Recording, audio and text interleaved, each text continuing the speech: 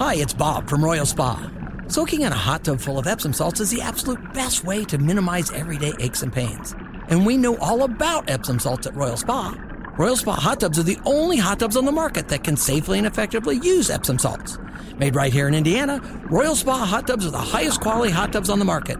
Visit any one of our 3 Indianapolis locations or visit royalspa.com. Ah, Royal Spa.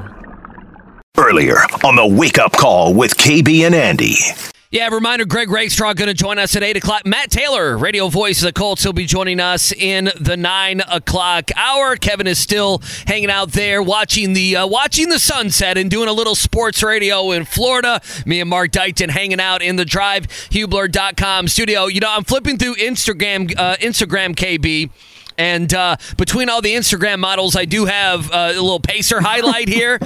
Did you happen to see? Listen, I know you're on. You guys are out having a good time and everything. You're watching the Pacers. Did you happen to see the pass to Turner that was in transition? The dime that he threw to Turner, and Turner goes in for the dunk. If not, you got to see it. Maybe the best pass he's had all season. Yeah, and this gets back to something we talked about when he had that great turnover-less streak, if that makes sense. When he had the 40 straight assists without a turnover.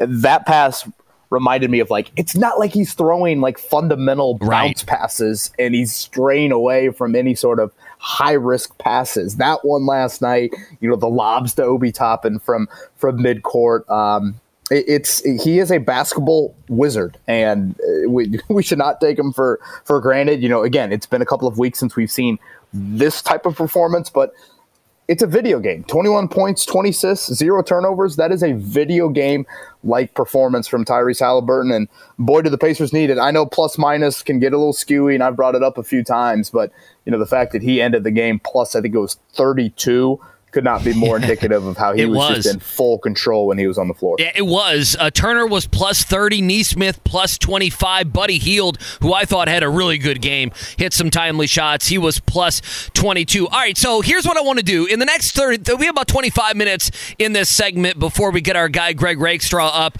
Reggie Wayne, in about 10, 15 minutes, KB, the numbers came out. Indy Star did a good piece on Reggie Wayne, kind of where he stands. I wanted to break that down. I wanted to actually stick up for Reggie Wayne, I'm not sure he makes it to the Hall of Fame this time around. I think he may have to wait until next year.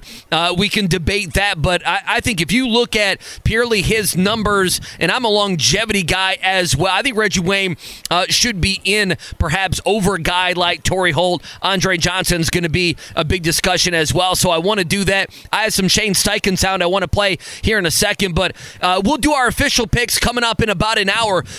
How do you view this game? Where do you sit right now on Colts-Raiders? Obviously, we know how huge of a game it is. We know for the most part this season that this Colts team has bounced back. We also know that the Raiders have a little bit of mojo, and much of that is from the defensive side of the football. The Colts is healthy. I understand Julian Blackmon is going to be out, but as healthy as they have been probably for the last month or so, and that is if Braden Smith and Michael Pittman Jr. are out there playing on Sunday. So as the scene is right now on this Friday, what do you make of the game? What do you think about the game? Thank you for the important caveat, as the scene is on this Friday, because obviously this time last week we thought Michael Pittman was going to play. I feel pretty good about the Colts. Again, I kind of teased it before the break. I think when you look at the Raiders the last 2 weeks, to score 2 defensive touchdowns in each of those games, that has not been done in consecutive games by any NFL team since the 2012 Bears. So, just that alone is a bit fluky. I'm sure Gardner Minshew's had some turnover issues this season, but still, I don't expect that or don't think the Raiders can necessarily just rely on that. I'm very curious how they emotionally respond from the Kansas City game on a short week. That was their Super Bowl, and I know they're still in the playoff mix, but you just see the reactions after the game, and that was a bit kind of like Colt almost beating the Patriot, if you want to go back a decade or so. And then you bring up the loss of Julian Blackmon. Again, I think having Pittman and Braden Smith back are so vital for the Colts. I also can sit here and totally acknowledge that Julian Blackmon is a significant loss, and I do think he's an underrated guy. But, Andy, is Aiden O'Connell the one to expose that? Right. Well, you would hope not.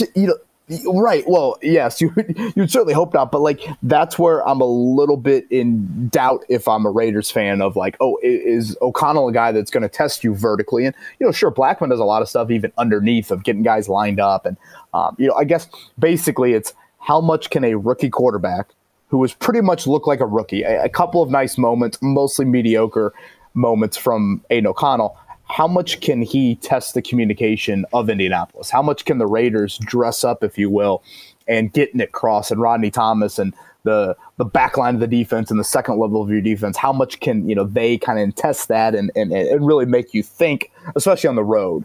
So that's kind of where I sit here on this Friday. And then just lastly, I would probably add to Andy, again, mentioned it to Joel Erickson. We had him on yesterday. In the last 18 games, Jonathan Taylor's had over 100 yards one time. I don't think that's truly indicative of like Taylor's lack of success. But, can that trench unit obviously get back to what we saw, 2 weeks ago against Pittsburgh, and certainly not we saw on Sunday against the Falcons? Yeah, I want to get to that running stuff here in just a second. So, Mark, get that Shane Steichen clip from earlier in the week. We'll dive into that. KB, as you're talking, I am perplexed by the Raiders. Like, just as a whole, I am perplexed as a team. I mean, they went out and they scored 3 points against the Vikings a couple weeks ago, dude. They scored 0 points. They lost 3-0 to the Vikings a couple weeks ago. And Aiden O'Connell, who might end up being, listen, I think at least to the least, and this is not me putting him down, I think to the least he is going to be a backup quarterback and is going to get some chances to start some games. But, I mean, if you're the Colts and you let Aiden O'Connell beat you, I mean, I guess this is a shot at my man AOC, okay? The second AOC, if you will. That's a political joke, okay? Come on, everybody. It's a Friday. Like, if you let him walk in here, and you're right, and find Devontae Adams and find Jacoby Myers and have those guys, play well against you, that's not going to be a good look when everything's on the line. If Aiden O'Connell, and I don't know what the line would be, how many yards he needs to have or not have or touchdowns or whatever it may be. So, they don't have quarterback play right now that is even average. Josh Jacobs is out. I mean, Josh Jacobs has played, all intents and purposes, his final game as a Raider. So you don't have them, okay? But what you do have is a team that has some moxie, that has some momentum, and then on top of it, I'm with you, though. Does that mean they've used all of that up the last 2 weeks, especially last week going to Kansas City and doing what they did? And I don't know the answer to that. If I took the cockiness and the way that defense played, and I bottled that up, and I took that to the Colts, and I look at what the Colts did against Atlanta, I'd be scared to death, would I not? But I am admitting that the Raiders do not have a very good offense, and I am admitting that I think the Atlanta game also for the Colts was an outlier, right? And so this game is confusing. I woke up this morning wanting to lean more Colts. I've been Raiders all week. We have 45 minutes to our pick, but it just, I feel like there's some real highs with this Raider team, but I also feel like they are inept at a couple different spots as well. It's a very confusing game. To me, you look at it, when they lost 3 in a row and they're scoring 16 points against the Jets, you go back the last 4 or 5 weeks, and I have felt like this was a win for the Colts. As much as you can go down the schedule and put a W next to games and put an L next to games, I put a W next to this game, and I no longer feel that way, and that's the only reason that I have a little bit of a pit in my stomach on this game, just because I could foresee that defense and that defensive line making Gardner Minshew Sunday afternoon a living hell. And if that happens, this team has shown if he plays bad and turns the ball over, they'll lose a game. It's scary. Yeah. Again, when Max Bowen wakes up this morning, I will tell him he's named after Max Crosby. Good. I mean, I think Crosby's a stud, and first, second, third down stud. I mean, this is not just a pass rusher. It's not just a run defender. He's outstanding. And then you think about Devontae Adams, and I still think there's plenty of juice left in that. You think back to last year's matchup with the Raiders. Adams had, I think it was 9 for 120 in that game, and that was with Stephon Gilmore, making the play there late. Now, Adams was really quiet last week against Kansas City. It's a lot of young secondary guys, so I am curious just, again, how, do the Colts handle that? How does Gus Bradley handle that? Do you try to get Kenny Moore match up in some situations with him? That is a big height differential. Is that something that would concern you at all? So they're a little banged up on the O-line. That's probably something that we should mention as well. And again, does not look like Josh Jacobs is going to give it a go. They still have run it pretty effectively without him here in recent weeks. But I would say I'm probably more of a Colts lean here as we sit on Friday morning, and the Michael Pittman, Braden Smith combo is a huge, huge part of that. Okay, so Greg Rakestraw going to join us at 8 o'clock. I want to get to some Reggie Wayne stuff. Before we do that, running the football, Shane Steichen, I believe this is going back, KB, to Tuesday, if I'm not mistaken. The last time he spoke with the media, it could have been Monday. I have my days all mixed up. Here's Shane Steichen. He was asked directly, why aren't you guys consistently able to run the football? Yeah, I think we've had our weeks, right? Obviously, we had a good week against Pittsburgh, and then we didn't have it last week, and we got to get that going. I think obviously the run game's huge. You can lean on the run. That opens up the pass game, and we got to be great up front this week. I think both sides of the football, offensive and defensive line, we got to set the tone. So, one thing to note, go ahead. Andy, one thing to note, the Colts have responded usually pretty well this season. It's not like they've had long losing streaks. Individual units that have played poorly, like the offensive line, that's been a bit Jekyll and Hyde. That we saw how they responded from Cincinnati to Pittsburgh. So I think that's where you do have a little bit of optimism, and just, urgency should be different. It should be pissed off urgency for the Colts, whereas the Raiders come into this one and they've celebrated this win, more so than any other regular season win in years for that franchise. So just from a psyche standpoint, I think I'd rather have the pissed off urgency team than the team coming in here. Again, short week, multiple time zones. So it does sound like maybe I'm a little bit more comfortable with the Colts and you're a little bit more on the fence here. Yeah, I'm probably on the fence. I think it's going to be a close game. I really do think it's going to be a close game. Let's go back to what Steichen said. They have been KB, the importance of running the ball here. They have been an inconsistent team at running the ball. I have been consistent in next year, if Anthony Richardson is healthy and he is playing the majority of the games, the thing that I think that we will see that will be most different for this team, yes, of course, sack numbers, because AR will be able to get out of the pocket and make something out of nothing.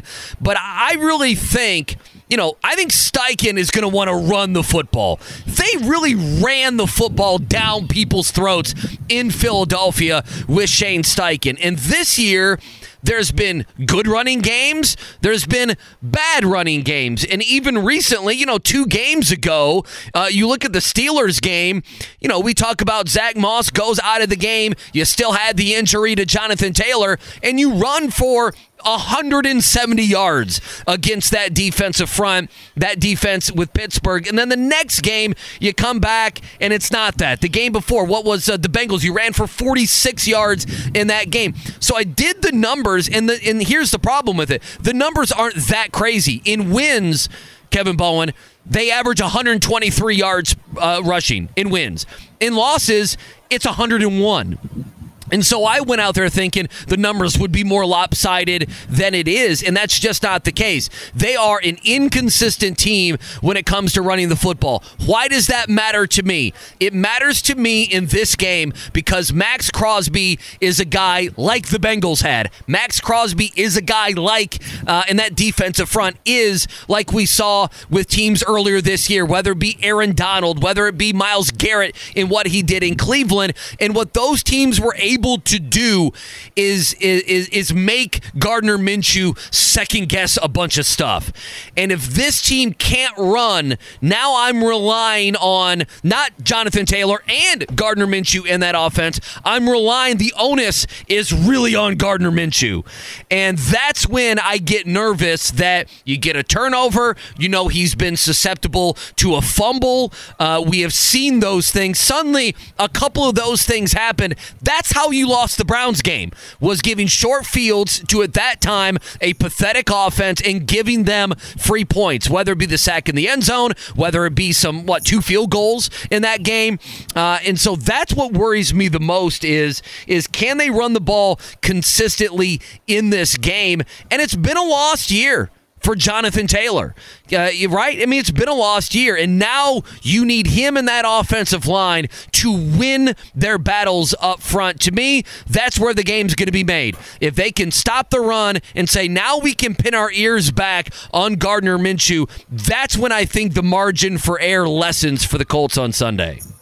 We will see. I think eventually he will be a Hall of Fame wideout if he continues to do this for a couple more years. We will see a Hall of Famer in Devontae Adams coming up here on Sunday. I know you wanted to touch on Reggie Wayne and his candidacy after the announcement was, Wednesday night, I guess, that he is a finalist along with Dwight Freeney here for 2024. I've always thought this about Wayne. First off, there's a logjam at wideouts. That's an issue that the Hall of Fame has had now for several years, and it's only going to grow with how the game continues to be more pass happy. Why Reggie Wayne deserves to be a Hall of Famer, among all the reasons, consistency, just the regular season numbers.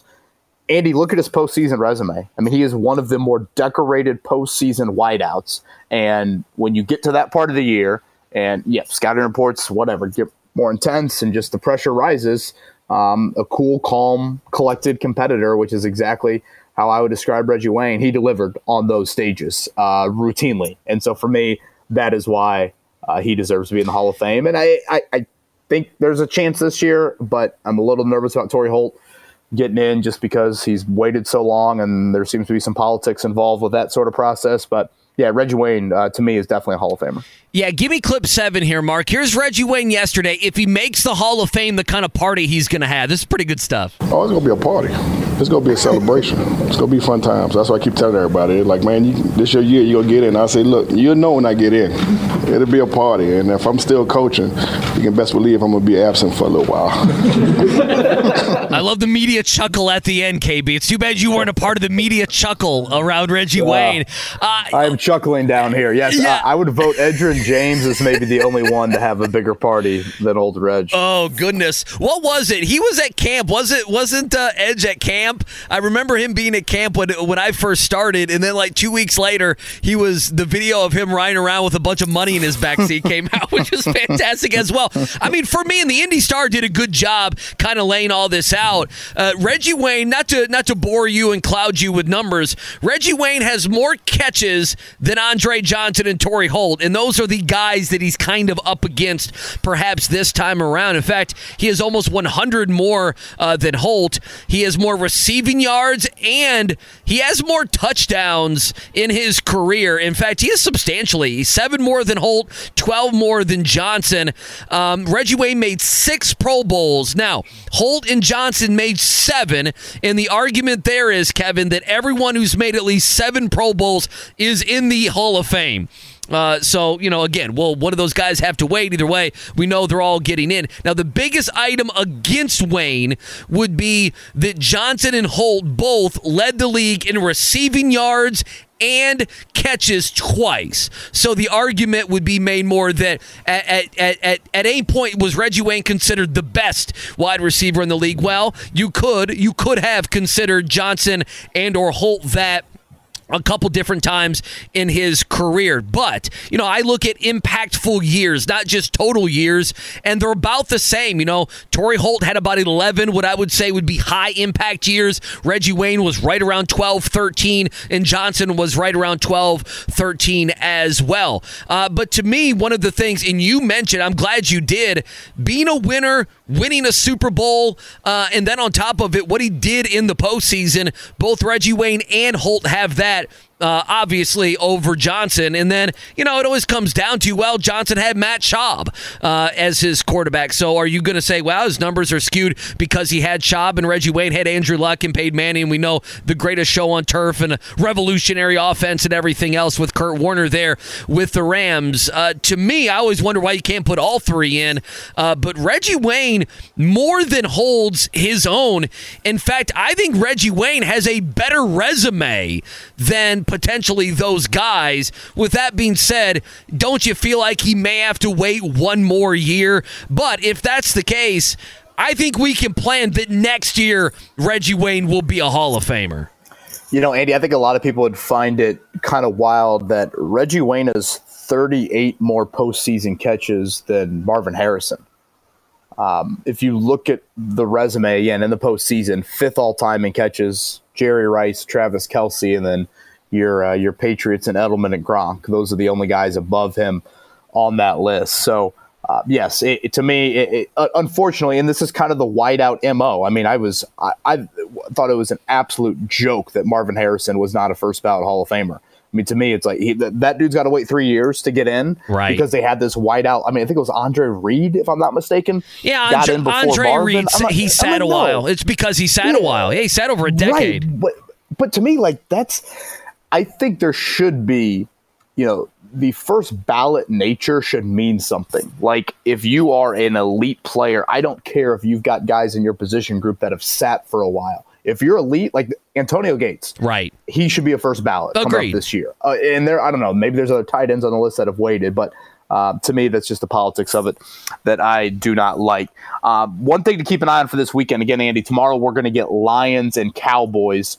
That will be a Saturday night game for the NFL. Everything else is Sunday.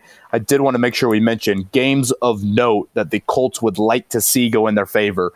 You want Chiefs over Bengals. That is in Arrowhead. That's probably the biggest of all these games. Yeah, badly. You need that badly. Seahawks are at home over Steelers. You would like that as well. And then AFC Southwise, Panthers over Jacksonville. Did I see Trevor Lawrence? I felt like that was kind of conflicting yesterday. He did not practice, right? Let me look.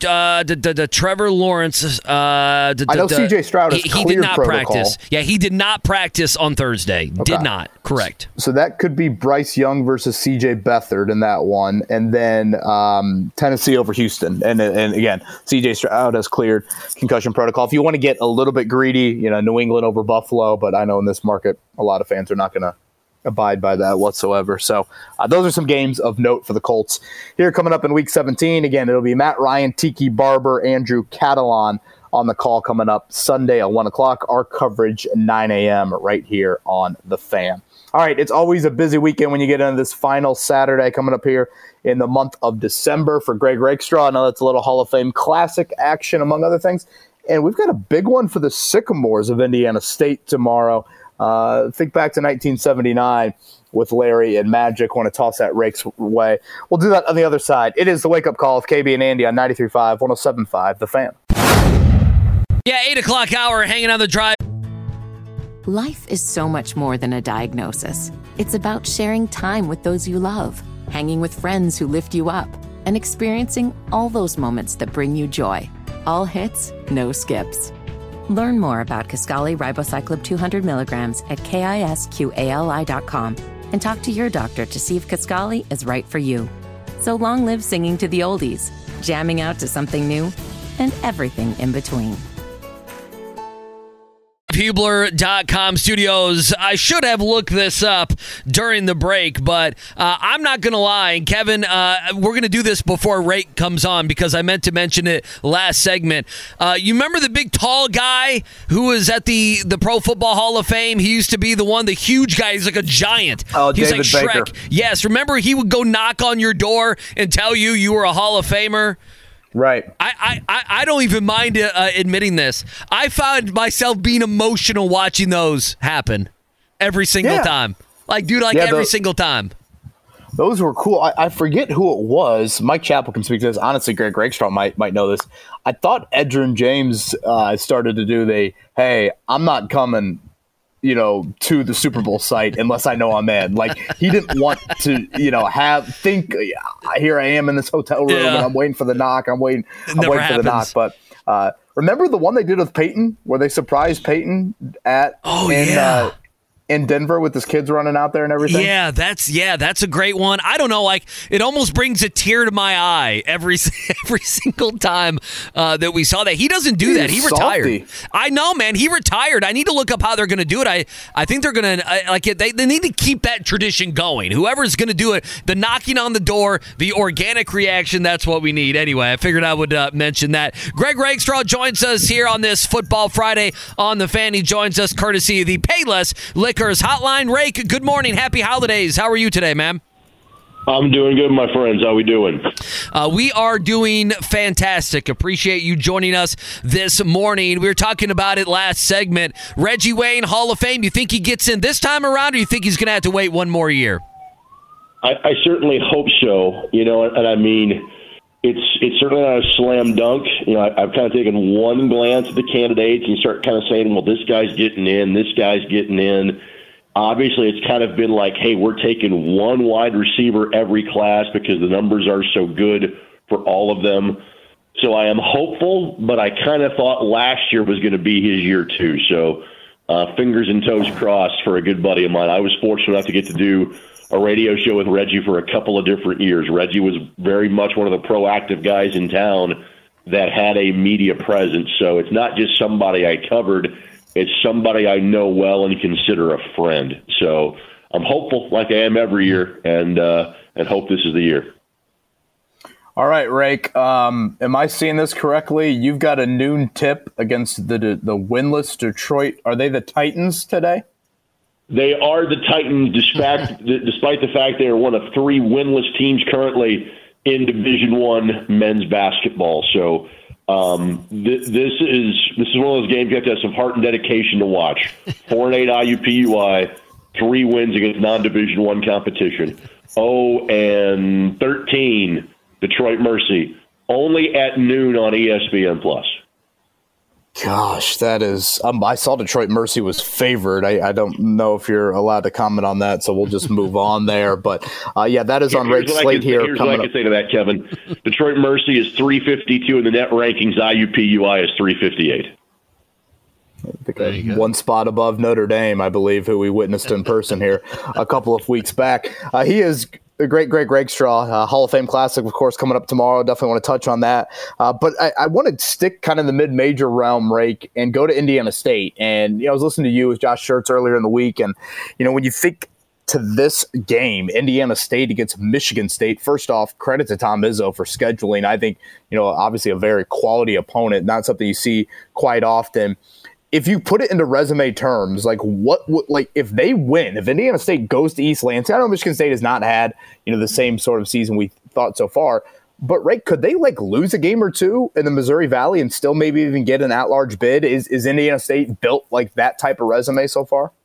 That is absolutely what you are looking at, because we have entered this realm now where there's only 5 or 6 games that a Power 4, Power 5, Power 6 school, however many conferences we throw in that power rating in men's basketball, will play against competition that's not like them. Because everybody plays 18 or 20 league games at this point. Everybody plays in a rather sizable holiday tournament, and you've got your conference showcase, and you've got your neutral site games, which are all great things. But what it has done is like those 5 or 6 games you play against mid to low major competitions. Frankly, it's not against the mid-major guys. It's the guys that have those net rankings that I just kind of talked about. They are true guarantee games. So it has become increasingly difficult for teams from the Valley, the Mid-American Conference, maybe the Atlantic 10s closer to that power level, the CAA, leagues like that, to get games against major college competition. Indiana State's only loss was to Alabama back on November the 10th. This was a game that seemingly kind of came together late in the schedule from what Josh was talking about. They were looking to buy a home game. What was Indiana State? Didn't work out. Indiana State called, and when you get it's a guarantee game, so to let people know how this works, Indiana State's getting a check for $100,000 to go up and play in East Lansing, and they're hoping to bring a W back home with them. I think you nailed it. if Indiana State wins this game, I think all of a sudden now there is a chance that the Sycamores don't have to win their conference tournament. I think they would have to nearly run the table in the Valley to be able to potentially get in the tournament without having to win Arch Madness. Just a sheer number of victories, like 28, 29, 30, might get them there without having to win 3 games in 3 days over in St. Louis. So that is what is at stake. I'm not sure there's a lot of pressure on Indiana State in this game, but there is a massive opportunity that comes with it, let alone the simple walk down memory lane. And when Josh goes, well, Magic Johnson's going to be there on Saturday and mentions it kind of casual, I'm like, yeah, this is kind of a big deal that they're going to have tomorrow afternoon.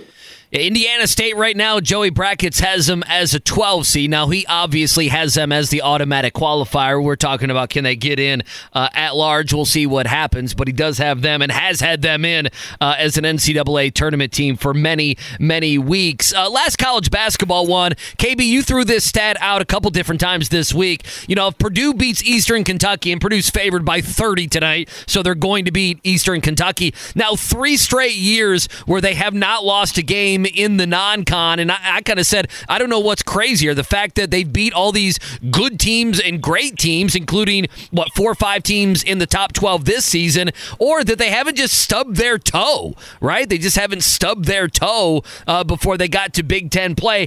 How unique and how impressive is that streak should they beat Eastern Kentucky tonight? It's a reminder just how good Purdue's been the last 3 years. And I realize that Sweet 16 and who they lost to, and then obviously what happened in the opening round last year has kind of, I wouldn't say put an asterisk on that, but it's given people, and I've been guilty of this too, of saying, hey, that's great, let me see you in March. But we need to enjoy what they have been doing and need to enjoy how good Purdue has been. So that's what that is a reminder of. And again, the unbeaten non-conference, the quality of schedule is tremendous. That's always been the case. It's a little bit different now when you're playing league games in December. Right. Because there has always been this, you're undefeated going to January. Not necessarily been the case. Obviously not the case this year because of the conference loss at Northwestern. But look at the caliber of resume that Purdue has had so far this year. Eastern Kentucky will not impact that in tonight's game. And again, that's okay because of the quality of competition Purdue has already played.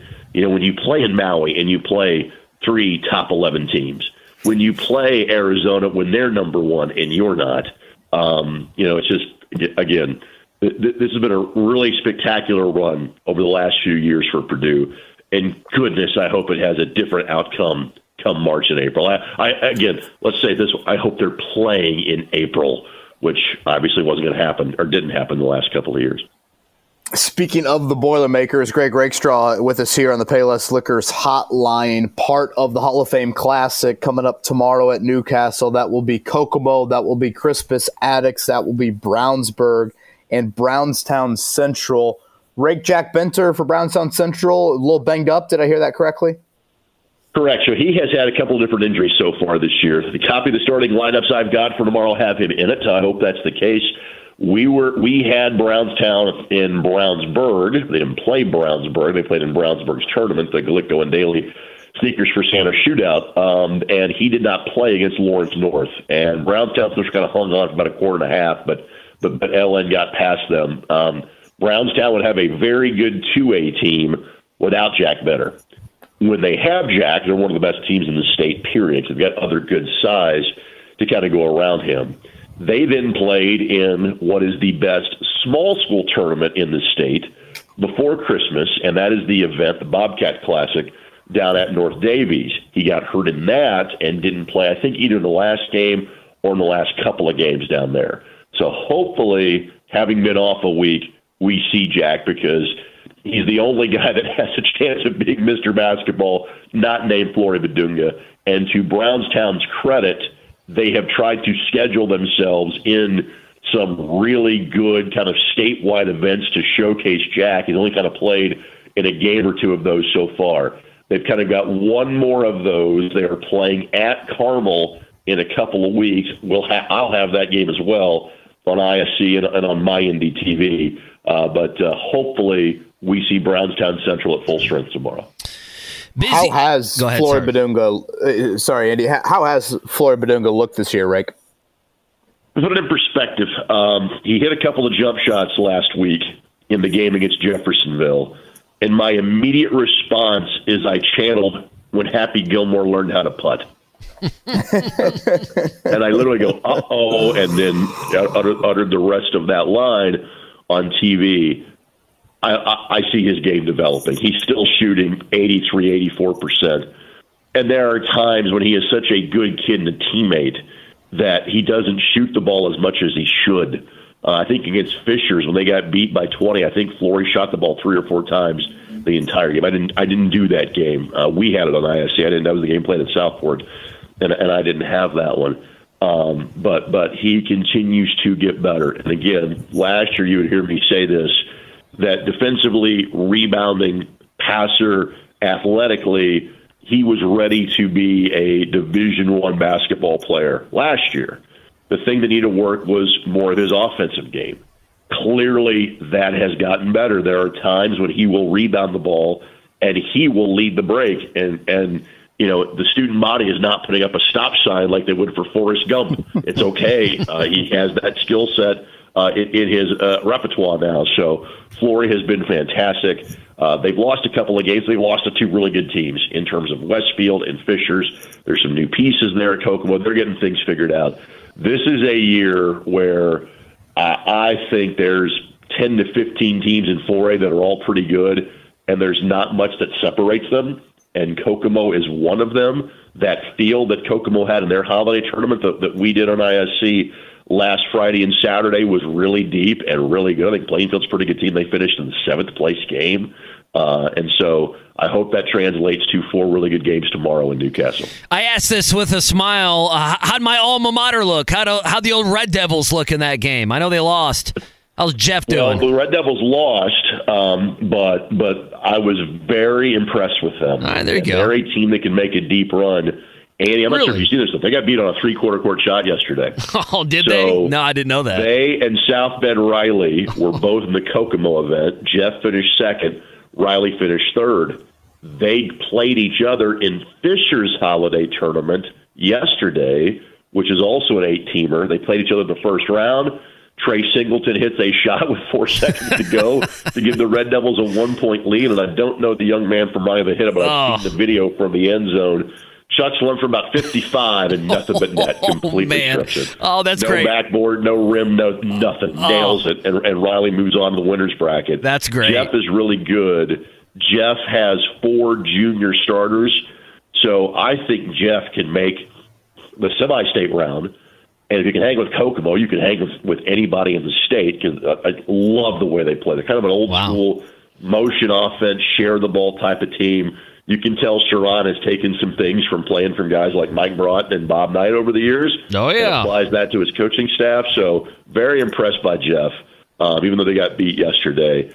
They're a really good team this year. I think they're one of the best teams in the state next year. Yeah, hopefully alumni like you are filling the Johnson Arena on a regular basis. The William S. Johnson Arena. Yeah, Mike Broughton, people don't care. He was my freshman algebra teacher, but I took the dumb math. It may have been pre-algebra at that point. Greg Rakestraw with us here on the Payless Liquors Hotline. Colts, how do they win? Do you think they bounce back?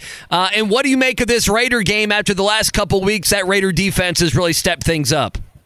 I will keep saying the exact same things I've been saying all year. The Colts could win this game.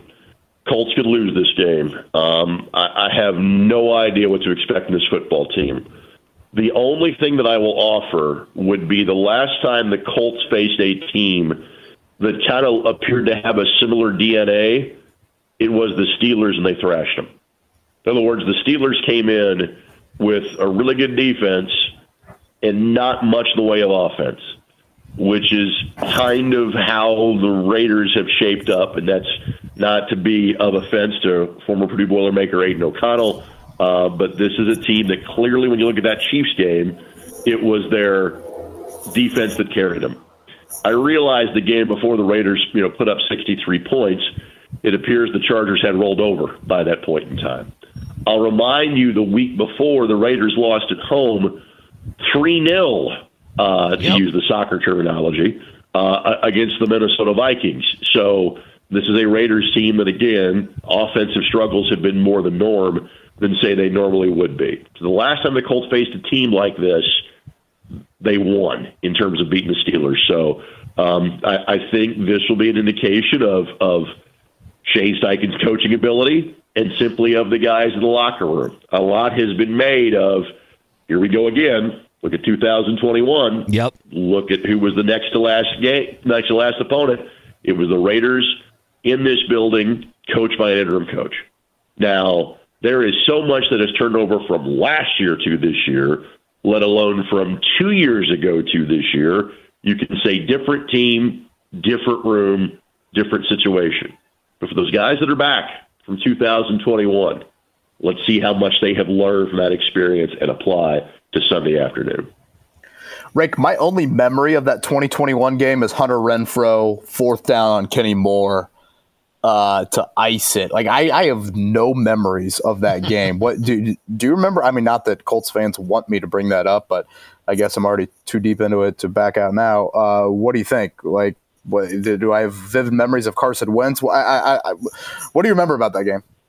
In my mind, the NFL Films 30-minute highlight reel of the 2021 season, the credits roll after the Colts beat the Patriots on Sunday night before Christmas. And I realized they won the next game at the Arizona Cardinals. Yeah. The Colts were really kind of hot garbage other than for one quarter in that game.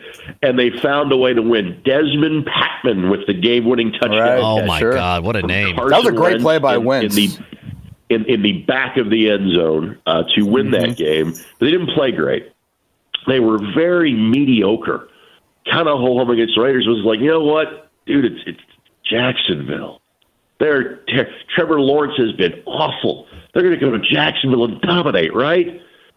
No, and that led to the winter of discontent that carried over into all seemingly of 2022 for us as Colts fans. So you're right. I actually remember going, well, that wasn't good, but Jacksonville's awful. They're going to go win in Jacksonville, right? So it's very nondescript would be the memories of that game against the Raiders. You're right about that.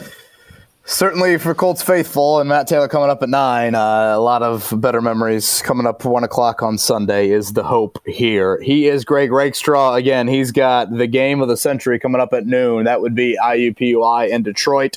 And then tomorrow, a busy slate of the Hall of Fame Classic with Kokomo, Addicts, Brownsburg, and Brownstown Central. Rake, have a great weekend, man, and thanks as always for the time. Happy New Year, boys. Talk to you next year. Life is so much more than a diagnosis. It's about sharing time with those you love, hanging with friends who lift you up, and experiencing all those moments that bring you joy. All hits, no skips. Learn more about Kisqali Ribociclib 200 milligrams at KISQALI.com and talk to your doctor to see if Kisqali is right for you. So long live singing to the oldies, jamming out to something new, and everything in between. Whether it's audiobooks or all-time greatest hits, long live listening to your favorites. Learn more about Kisqali Ribociclib 200 milligrams at KISQALI.com and talk to your doctor to see if Kisqali is right for you. Matt Taylor going to join us coming up at 9 o'clock. Voice of the Colts. We'll get his thoughts on what happened last Sunday in Atlanta and what we think could happen with the Raiders game coming up this Sunday, 9 a.m. on Sunday, our coverage between the Raiders and the Colts. KB, are you ready to pick some games? Mark Dykton, are you ready to pick this game on Sunday? Yes. I think I've missed 3 in a row. Well, last weekend I was thinking of taking Atlanta, that I switched it to the Colts at the end, so I was kicking myself over that. No one's paying attention. Come on. I'm scrolling through some of these NFL. Mark, do we like the Bears -3 at home against the Falcons? I don't know. I'm not sure. I don't know. I think I'd stay away from that game. It could be a Justin Fields trial game for the Falcons if they trade for him in the offseason. We'll see. And then the other thing that I'm looking at here is if Trevor Lawrence is not playing, Jaguars are -6 against the Panthers. I think the Panthers could keep that somewhat close. I mean, you would think so. Jacksonville never wins at home, right? I mean, they never win at home, but it is the Panthers, right? I mean, it is the Panthers. Now, Mark Dykton needs Jacksonville to win more than his Bears. Who cares about his Bears? Yep. He doesn't want Carolina fooling around here at the end of the season and trying to ruin anything, which I don't think they're going to. But again, the Panthers have 2 wins and the Cardinals have 3 wins, and the Cardinals are absolutely going to go on the road and lose to the Philadelphia Eagles. That's happening. No, that is a great point. I will lead off here for our Colts and Raiders pick. I'm going to go with Colts 2013.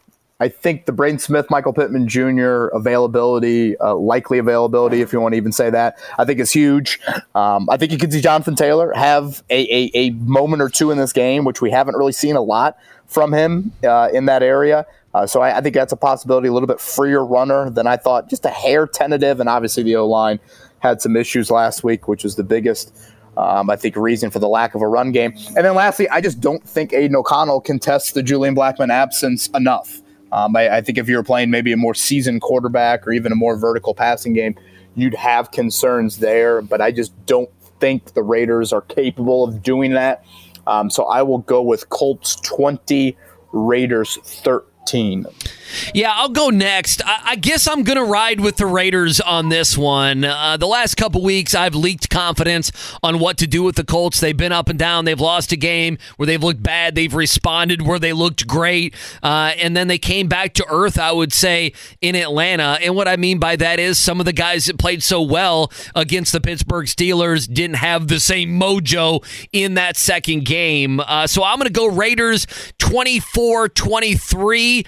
I'm going to have, kind of a near the end of the game-winning field goal is going to be how I have this one looking out.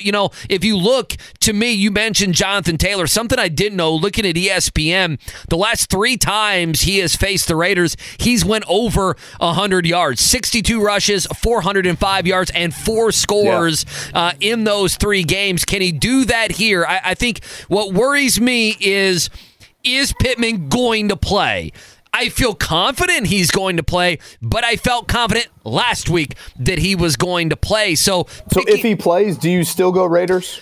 I'm going to stick with it, but if I knew he was, downright healthy, it would probably sway me just a little bit because they don't look that bad last week, right? They don't look that bad if Michael Pittman's out there. So the Pittman stuff worries me, and it just worries me that secondary has been strong. The defense the last couple weeks for the Raiders has been strong. Do they make life difficult? Because, even with Pittman, people know how to play the Colts. Coach Venturi's talked about this, that Bear defense, put those corners on an island, which the Raiders can do, and see if Minshew can go down the field, stop the run, and make them play kind of in front of you. That's going to be what I think they're going to want to do. That defensive line's playing well. If Minshew can go out and have a special moment, they can win the game. I really am interested, though, if the Colts are going to be able to run the football. I do tend to agree with you that Aiden O'Connell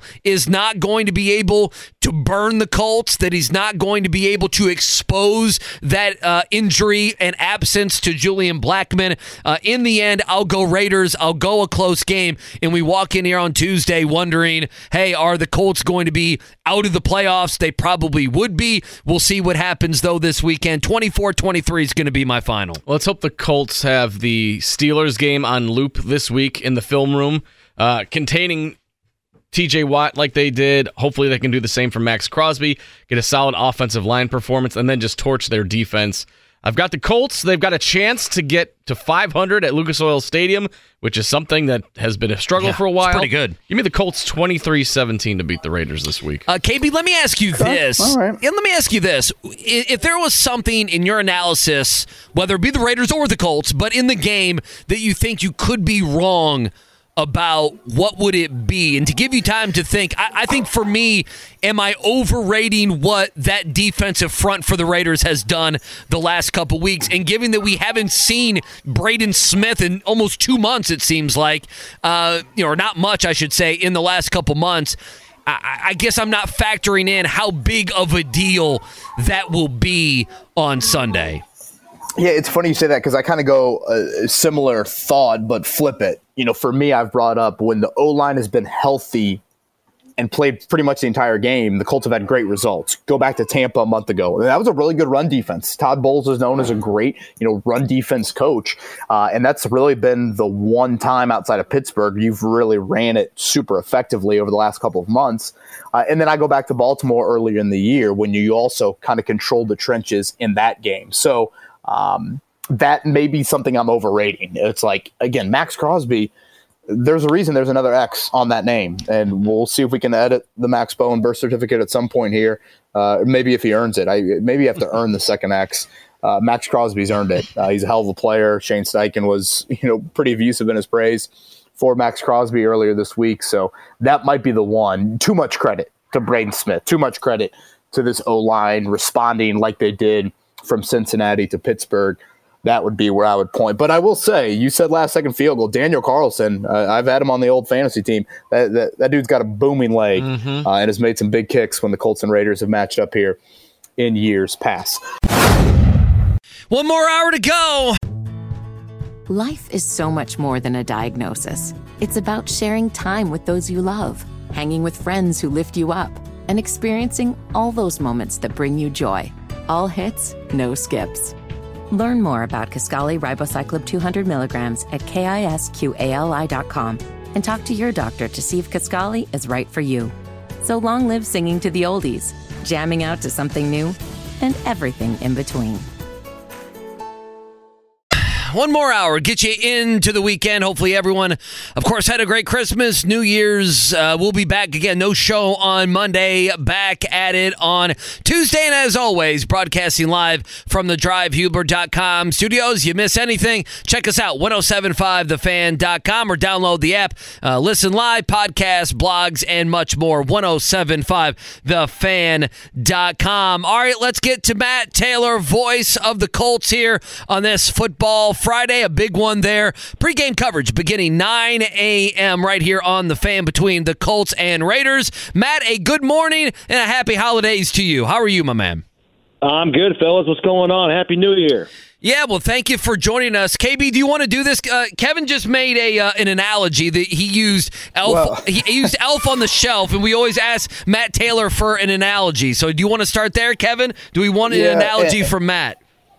And just in case we're putting Matt on the spot, Matt, let me explain here. Okay, so I'm watching Browns and Bears a few weeks ago, and all of a sudden Mark Sanchez is comparing Joe Flacco to the elf on the shelf, saying that he is the calming influence. All parents can nod their heads around the United States, around the world, at Joe Flacco being the calming elf on the shelf for the Cleveland Browns. And I said, in a way, Tyrese Halliburton's got that vibe for the Pacers. Chaos is happening. The lead is evaporating. Rick Carlisle says, elf, number 0, you go in the game and you calm everything down. As the man that gives us an analogy every Friday with the Colts, yay or nay? Yeah, I'm there. Listen, who am I? Who am I to judge a cheesy analogy, all right? I mean, me of all people, I can certainly nod my head with that. It's not where I would have gone. I don't think I ever would have thought of that. But, yeah, Mark Sanchez might be having some little kids and, trying to find some creative different ways to, get that elf on the shelf involved this holiday season. So, hell yeah, I'm here for it, man. I mean, what do you guys think? I think it's pretty good now that I've had some time to have it resonate a little bit. I sensed a skeptical tone in your voice when you first offered the answer. I think those actions speak loud. That was a Peyton Manning body language. Told me everything on the Manning cast. I don't need to hear your words. No, that was an audio shrug of the shoulders. I guess that's what that was. Now, having said that, what do you got for us coming up Sunday at 1 o'clock? For this game, to me, if the Raiders win this game, that's the equivalent of having like a couple of extra $100 in your bank account right here at the beginning of the month, right? The first of the month, the rent is due or the mortgage is due. And if the Raiders win this game, man, all of a sudden that mortgage comes out of your bank account and you're scraping by with just a couple of extra $100 for the next, 2 weeks before you get paid again. That's what this is. You're you're not completely dead in the water. You're not completely, financially sunk. But man, you're in trouble. If the Raiders win this game, you're going to need a boatload of help, and you're going to be scraping by, and you're going to need a lot of things to go your way in order to survive and hopefully make the playoffs. That's my analogy for this weekend. I like that one. That's a good one. I like it. Yeah, that's KB. That's a good one. He's clutch. Yeah, Matt, that's one of his better ones. It really is. Matt Taylor with us, Payless Liquors Hotline. Let me ask you this. You go through a schedule and then it changes, midway through the year when you see, well, this team's better than I thought or this team's worse. And no doubt, there's some people that thought the Colts an easy win and, you end up losing to the Colts. The Raiders are one of those teams for me. I mean, we're a couple weeks separated, Matt, from this team losing 3-0 to the Minnesota Vikings. Over 80 points the last 2 weeks. That defense has been wreaking havoc. How much, I guess, and I asked, a few different people this week, how much the last couple weeks has it changed your thoughts on what we may see on Sunday? I think they're very formidable. I mean, I think they're playing some really good football right now. They're inspired. They're motivated to play well. For Antonio Pierce, I think a lot of the guys inside that locker room like playing for him. They like the culture that he has instilled in a short amount of time. They want to see him get the job on a long-term basis. So with that in mind, I think they're a completely different football team, just sort of, motivationally. I think just they've got a lot of inspiration to play well for him. But I think also, too, the things that plagued them early in the season, I wouldn't say they've completely rectified them, but, their problems in the first 8 games aren't sort of their problems now. I mean, specifically, if you look at the running game, I know for the entire season, right, totality of the year, they still rank 31st in rushing. But under Pierce, they're running the ball well. They're taking the ball away. They're stopping the run for the most part. They're getting takeaways. I think right now their turnover margin under Pierce in the last 7 games is +5, whereas under McDaniels it was really, really bad. It was in the negatives there. So, I mean, a lot of those things are kind of circumstantial, right? You can't really point to all of those things directly to just the change of the head coaching position. But it does tell you that guys are fighting, and they do kind of believe the tone that they're getting now from a different voice. But again, I think offensively they're not going to be confused with the best offenses in the NFL, right? They're not San Francisco or Dallas or Philadelphia or Kansas City. But what they are getting right now from their offense is the running game. Again, they're 31st in the NFL in rushing for the entire season, but they have been over 100 yards in 5 of their last 7. And they're leaning on that part of the offense here in this 2-game winning streak. They gashed the Chargers, and they really put it to the Chiefs on Monday on Christmas Day. They ran for a season-high 157 against the Chiefs, and that was huge, obviously, in a game where, Aiden O'Connell doesn't complete a pass past the first quarter. It's really, really interesting right now. If you look at their running, and I've completely nerded out on this, and I apologize, but this is something that I found just really interesting about this team, kind of going through their game logs and tracking things and trying to find some trends. When they're able to rely on the running game and when they're able to have success in that part of their offense, they're almost unbeatable. And it sounds weird to say, but when they are able to afford themselves to take the pressure off the quarterback, when they're able to take control of the game, play from advantage, they're kind of like the Tennessee Titans in that regard. And a really, really weird stat, but it just really stood out to me. When they have at least 26 attempts in a game, right? When they have at least 26 rushing attempts in a game, they are 7-0. When they're under 26 rushing attempts, they are 0-8. So maybe that's a little bit of coincidence, but I really don't think that it is. I mean, they are a team that, they don't have a ton of playmakers. I mean, I know they got Devontae Adams and Hunter Renfrow, but it's not like they're so deep at the skill spots like the Chiefs and some other teams. I mean, they want to be able to run the ball to take pressure off of the quarterback, and when they have success running the ball, again, they're damn near unbeatable, and that's been the Achilles heel of this Colts defense, is stopping the run, in the last 2.5 months.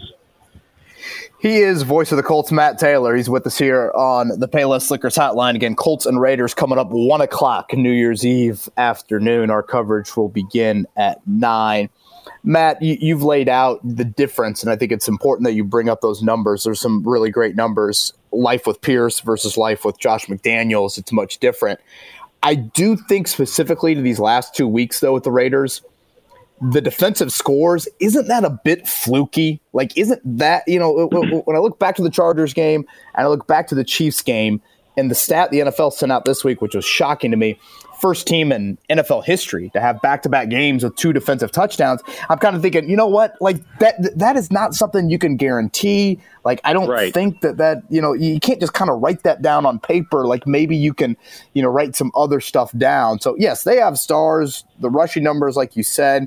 But I do feel like for Colts fans looking for, like, hope of, like, okay, what could happen on Sunday, you'd like to think you're not going to give the Raiders 2 scores via defensive touchdowns like these last 2 opponents have. No, that's exactly right. I mean, you can't count on 4 defensive touchdowns in the last 2 games. I mean, no. One of those was kind of a ball handling error by Patrick Mahomes, and the ball just fell right into the lap of Bilal Nichols as he runs in 8 yards untouched to the end zone. I mean, that was just a gift wrap touchdown. The other one was a horrible throw by Mahomes where Jack Jones comes in there, snares it away, and takes it down the sideline for a touchdown. Those are kind of easy layups. Those are more mistakes by the Chiefs offense than they were great plays by the Raiders defense, but they were plays made, and you're never going to apologize for a win, and you're never going to apologize for getting touchdowns by the defense.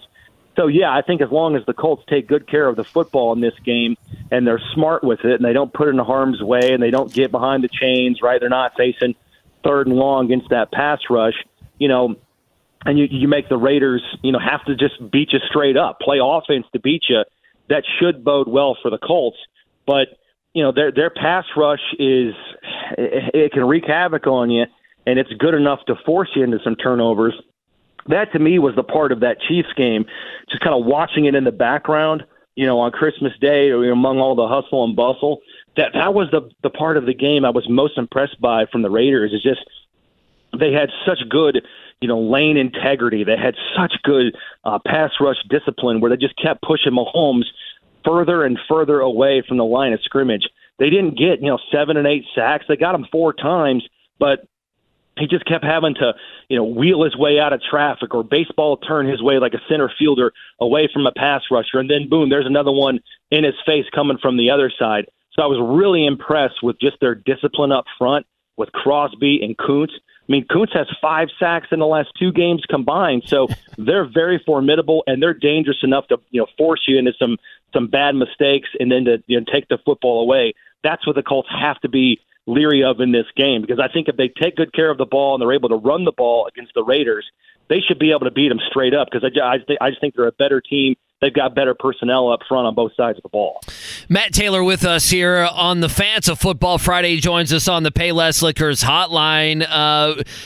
I mean, Michael Pittman Jr. being back, Braden Smith being back. Boy, if you can lock it up and those guys can stay healthy. We know what happened with Pittman, the brain injury, the concussion, the last couple weeks. We saw what that offense looked like or didn't look like without Pittman. But if you bring Braden back, you bring Pittman, boy, we can get to Julian Blackmon here in a second, but that offense suddenly gets a lot healthier. Zach Moss, you would imagine, would play as well. How big would those additions be? Especially, we know the Colts, much like the Raiders, they need to be able to run the ball better than they have maybe 2 of the last 3 weeks. I mean, all of those are huge. I mean, I don't know if you're ranking them, how you decipher the order of the priority in terms of who being back is more significant for this offense, because they're all really, really important.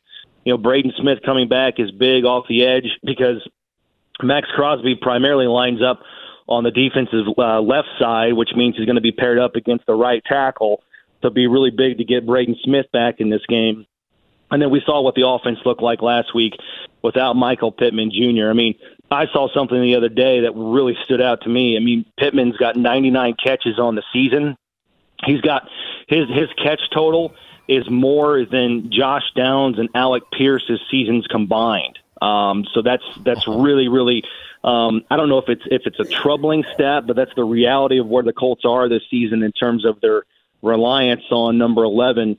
Getting some big catches, moving the sticks, and just having contested catches that are timely for this offense. I mean, we saw what it was like, last Sunday. The Colts couldn't push the ball outside the numbers, and they couldn't push the ball vertically, and therefore everything from the defense from Atlanta was near the line of scrimmage. The Colts couldn't run the ball, and on the inside of that defense between the guards, it was just really tough sledding. It was like playing the game on a 15 or 20-yard field. Considering the lack of pop the Colts had in that game without Michael Pittman Jr. And then the running game, too, gets solidified with, Jonathan Taylor and Zach Moss potentially back in the backfield at the same time. So, again, I don't know how you rank those three things, but, I think just Braden Smith being back up front really, really helps and should give you some, you should sleep better at night if you're Shane Steichen, knowing that you're going to have, a sixth-year pro trying to slow down one of the best edge rushers in the game. He's got 13.5 sacks. And the thing about Crosby, you watch him, they split him out so wide sometimes away from the tackle, so he gets that harsh edge, harsh angle towards the quarterback. And if he doesn't have it initially, he's not afraid to dip inside and kind of twist and stunt inside towards a guard where, a player like Will Fries has to pick him up. So, offensive line-wise, they got to be on their P's and Q's because they got Kuntz, they got Nichols, and they've got certainly Max Crosby all wreaking havoc. It's going to be really big to have, communication and a lot of experience on the right side of that offensive line in this game. He is voice of the Colts, Matt Taylor. He's with us here on the Payless Liquors hotline. Colts a slight favorite in this one coming up Sunday, 1 o'clock against the Raiders. Last one from me, Matt. Obviously, you mentioned the good injury news this week with Braden Smith and Michael Pittman Jr. seemingly trending in the right direction, if I could steal a phrase from Chuck Pagano. We did see Julian Blackmon go on injured reserve, though, earlier this week. Where do you think Blackmon's loss will be felt the most? And could it be a little bit like almost not even showing up in the box score, if you catch my drift a little? Yeah, well, hopefully it doesn't show up. But, I think the things that you sort of take for granted when you have, a player like Julian and his personality and his experience and just his savviness is just getting guys lined up and having sort of that sixth sense, that instinctual ability about him. He's just really, really smart, right? He's a brilliant player, cerebral. And I just think that comes from playing, but I just think that's more, it speaks to his passion for the game, his nose in the playbook, watching hours upon hours of film. And again, I mentioned his personality. He's just a really overly communicative guy, and he's a leader by nature. And again, not that Nick Cross doesn't have all of those things, but Julian is just a special, special guy. And the unfortunate part of the timing of this for Julian, as you guys know, he's going to be a free agent. And so his future here in Indianapolis is kind of murky, right? He's going to be a free agent coming up in the spring, and the Colts have a hard decision there because they've got the financials of an experienced player, but also at the same time we've drafted at that position. We've got Rodney Thomas. We've got Nick Cross, who are going to be younger. They're going to be cheaper. And the reality is they don't have the injury history that Julian does. And I know he hates to hear that, but that factors into all this as well. But I love Julian as a person. I love him as a player. He was just an Iron Man for this team. I think prior to last week, he only missed 2 snaps on the season. He does all the dirty work. And Kevin, I think you're spot on. When you bring up all of the intangibles that he does that don't show up in the box score, hopefully that those are things that the Colts are not going to miss without having a really, all things considered, still a very young player, Nick Cross, playing at safety coming up on Sunday. I mean, for Cross, he's still only 22 years old. Last year, he was barely 21. I think he turned 21 at the beginning of the season. So this is still going to be only his third start of his career, his first since week 2 of last year. I think he's light years ahead of where he was certainly at the beginning of last season in terms of comfort and the trust the coaches have in him. But I think you're still going to be missing something intangibly and from a leadership standpoint without Julian Blackmon. But I'm rooting for Nick Cross. I think he's a good kid, and I'm hoping for his sake that he can come in, play at a high level, and not have that big drop off just in terms of communication and schematic lining up, if you will, with him being out there. I think he and Rodney Thomas complement one another. But again, from a personal level, not having Julian Blackmon out there, that's really, really disappointing because he was just having a great season heading into a contract year. Yeah, I brought up the story earlier in the week, Matt. I remember Gus Bradley sharing a conversation he had with Phillip Rivers about Rivers' impressions with the Colts in the one season he was here. And the guy that Rivers first mentioned, it wasn't Buckner, it wasn't Leonard, it wasn't Kenny Moore, it was Julian Blackmon as a rookie safety coming off the ACL, didn't practice a whole lot in that offseason program. Again, the COVID year. That's the guy that Rivers mentions first. So I know he's not a name we discuss a whole lot. It's probably the first time, I've asked you about him on one of these Friday segments, but I am curious, the loss of him, the domino effect of that, and I do feel like I don't know if the Raiders can test that, but again, I think there are some ways that maybe you don't see as obvious in the box score that you will feel Blackman's loss. Well, I think you're exactly right, and I think the reason, you say we don't spend a lot of time talking about him is because he's always there and he always does his job. He's kind of like an offensive lineman. The only reason why the only reason why you're going to talk about an offensive lineman is if things are going negatively, right? If things are going poorly. If he's doing his job, he's kind of like out of sight, out of mind because the offensive line is performing well. That's Julian Blackmon. Yeah. He's the seventh inning reliever that keeps the lead. That's exactly right. And again, he had been such a consistent force for the Colts in the secondary. You kind of took him for granted a little bit just because he was always there. And, you talk about just his leadership and, again, his just innate ability to communicate. There was times, and Kevin, I'm sure you've seen this or noticed this, especially in the spring, when it's not as intense or when there's not as many, media people out there, in the spring and OTAs, the Colts are practicing on that one field that's closest to the building where the media can be out there and get a good view of things going on at practice. You always hear one voice, and it's one guy just sort of screaming, and you hear this one voice above everything else out there, and it's Julian Blackmon because he just has that sixth sense of leadership, that natural leadership quality about him where he's just talking and getting guys lined up and he's not afraid of it. And he's just, that's just who he is from a player standpoint. Those are the things you hope that Nick Cross can pick up in short order with 2 games to go, and then how big and how critical these last 2 games are for the Colts. No, I think that's well said. Matt Taylor, voice of the Colts. Again, 1 o'clock coming up on Sunday. It is Colts and Raiders from Lucas Oil Stadium. Mate, do we know when we're going to get a kickoff time for Colts-Texans?